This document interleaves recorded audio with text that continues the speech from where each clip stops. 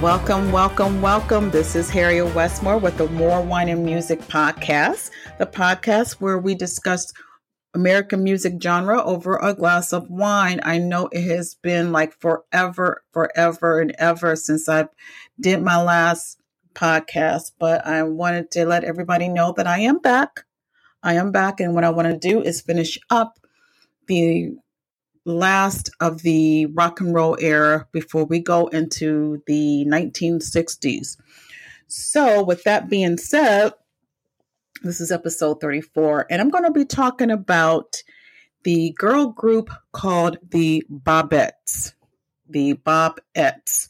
And this story begins in Harlem's Queens, New York. There were originally 8 girls who wanted to form a group. First, they met. They were really young girls, ages from 11 to 15 years old. They were a part of a glee club at their school. But then they decided they wanted to do some singing outside of their school. They were, good friends. The girls were besties. And so they wanted to, form a group outside of the glee club. So after deciding that, like I said, they started off with 8, but 3 of the girls weren't too enthusiastic to continue singing outside of, their school activities or anything like that. They probably deem it more as a hobby than anything else. So they decided to not go on with singing outside of class. So with 5 left, they call themselves the Harlem Queens. Now these consisted of sisters Emma and Janie Pault, Laura Webb, Heaven Gathers, and Retha Dixon. These girls, they came up with the name Harlem Queens, and with their vocals, they were for them to be as young as they were, they did have a very nice range of vocals. Emma Pault, she sang alto. Janie, her sister Janie, she sung soprano. Laura Webb, she was a tenor. Helen Gathers was also an alto, and Retha was between his alto into baritone. So they started to sing around the local sock hops, the local amateur shows and things around their neighborhood in Harlem. And they actually was able to get on the Apollo. And we all know, anybody and everybody is familiar with Apollo Theater. It's one of the most popular places to sing as an amateur. And it's also a place where you can be discovered to move on into your music career. And it's also a place where it's the most critical and the most place to, get booed off the stage, so to speak. So they took their chance, and they apparently did well there at the Apollo. But there was one particular show that they were invited to perform, and it was at the Herb Sheldon show. And it was there that these girls were discovered by a manager who was named by James Daly. He was managing groups such as the Demons, the Desires, and the Opries. Personally, I've never heard of these groups. I'm just being honest. But, I mean, he was actually a manager for these particular groups. So he saw the girls singing and was very interested in them and wanted to work with them and signed them to the record label. So he got with them. Only thing he did not like about the girls is the name of the group, the Harlem Queens. He thought that the name Harlem Queens sounded more like a gang. It was, and not a singing group. So he told them that can you come up with something else that's a little less abrasive than the Harlem Queens? So they decided to, they were thinking and thinking and thinking. And actually it was Laura Webb. Apparently her sister just had a baby. So Laura was a new auntie, and the baby was named Chanel Bobette. So initially they thought about the name Chanel, the Chanels, but they kind of nixed that because Chanel sounded too similar to the Chantels, which was already an established group at that time. So what about the Bobbettes? So, okay. So they decided to go with that name, the Bobbettes. And so when Daly heard that, he said, okay, we can work with that. So the first thing he wanted to do was get them into the studio and start recording. So the song that they first wanted to record, they came up with the lyrics, was about their fifth grade teacher who was named Mr. Lee. Don't know the first name. And Mr. Lee, this particular teacher, they did not really like. They thought he was a, mean teacher. They didn't like him. So they wanted to write a song about this particular teacher, but it was in the most negative way because, they didn't like him. So when Daly saw the lyrics of the song, the song Mr. Lee, he pretty much said, well, no, that won't work because it's sounding too derogatory. So we had to change it to, I like the music, whatever, but I don't like the lyrics because it's a negative. It sounds negative. So let's just change the lyrics a little bit and just make it more positive and more inviting to the audience. So they did. So they recorded Mr. Lee in June of 1957. And I believe Retha Dixon, she sang lead on the song. Here on out, Retha and Emma, they traded off as lead singers throughout their whole career in the group. The song was recorded through Atlantic Records, and it became a hit. It's and if you hear it, it is a catchy, cute little song. It is. I like it. So they became it picked up on the charts. So with Mr. Lee's hit, it prompted them to do other singles such as Speedy, Come Zoomy, and what was it? Rock and Rio Zoe. But unfortunately, these songs, they didn't have the spark as Mr. Lee did. So, and also there was also an issue of their ages. They couldn't sing in clubs or anything like that. They couldn't make any type of those appearances into those type of establishments because of their ages. They were still young girls.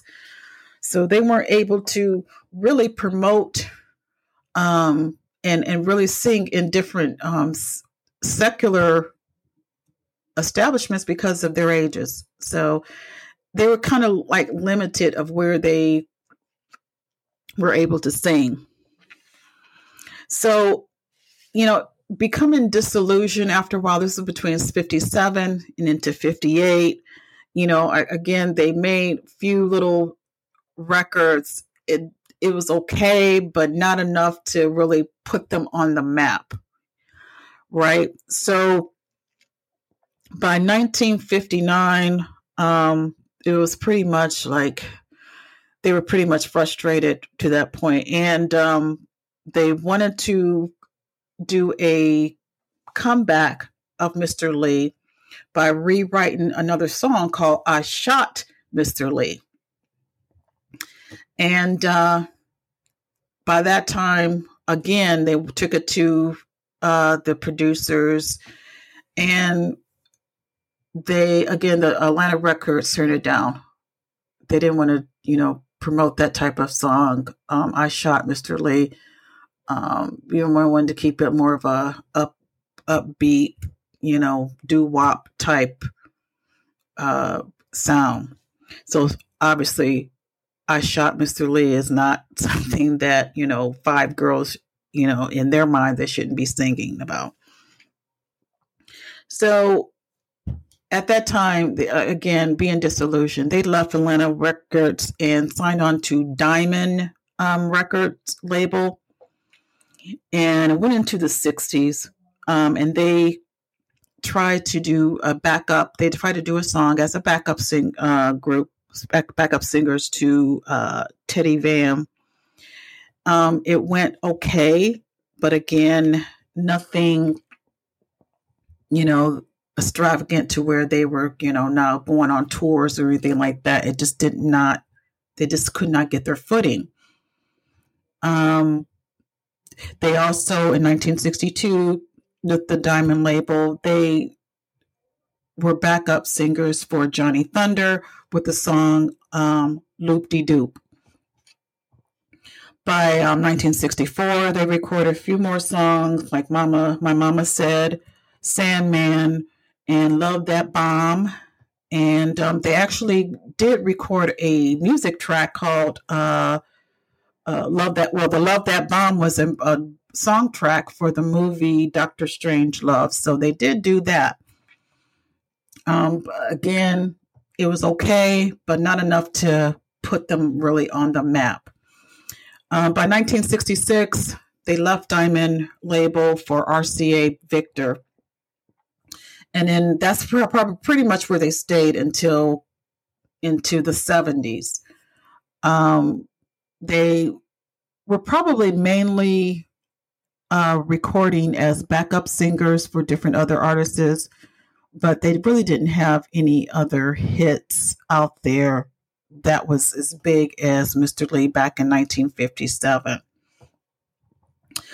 Tragically, in 1980, Emma's sister, Jannie, was in Jersey City, and she was walking, and a total stranger just came up to her out of nowhere and just started stabbing her. And tragically, she died from those stab wounds.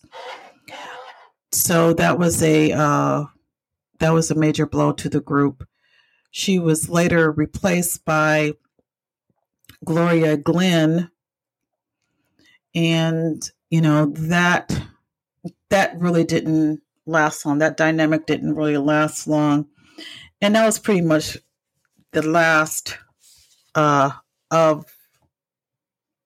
the groups. Pretty much making music at that point. But in 1981, they did have a song called Love Rhythm.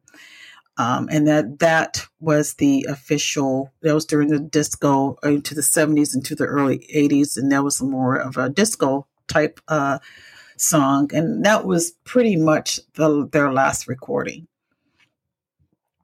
So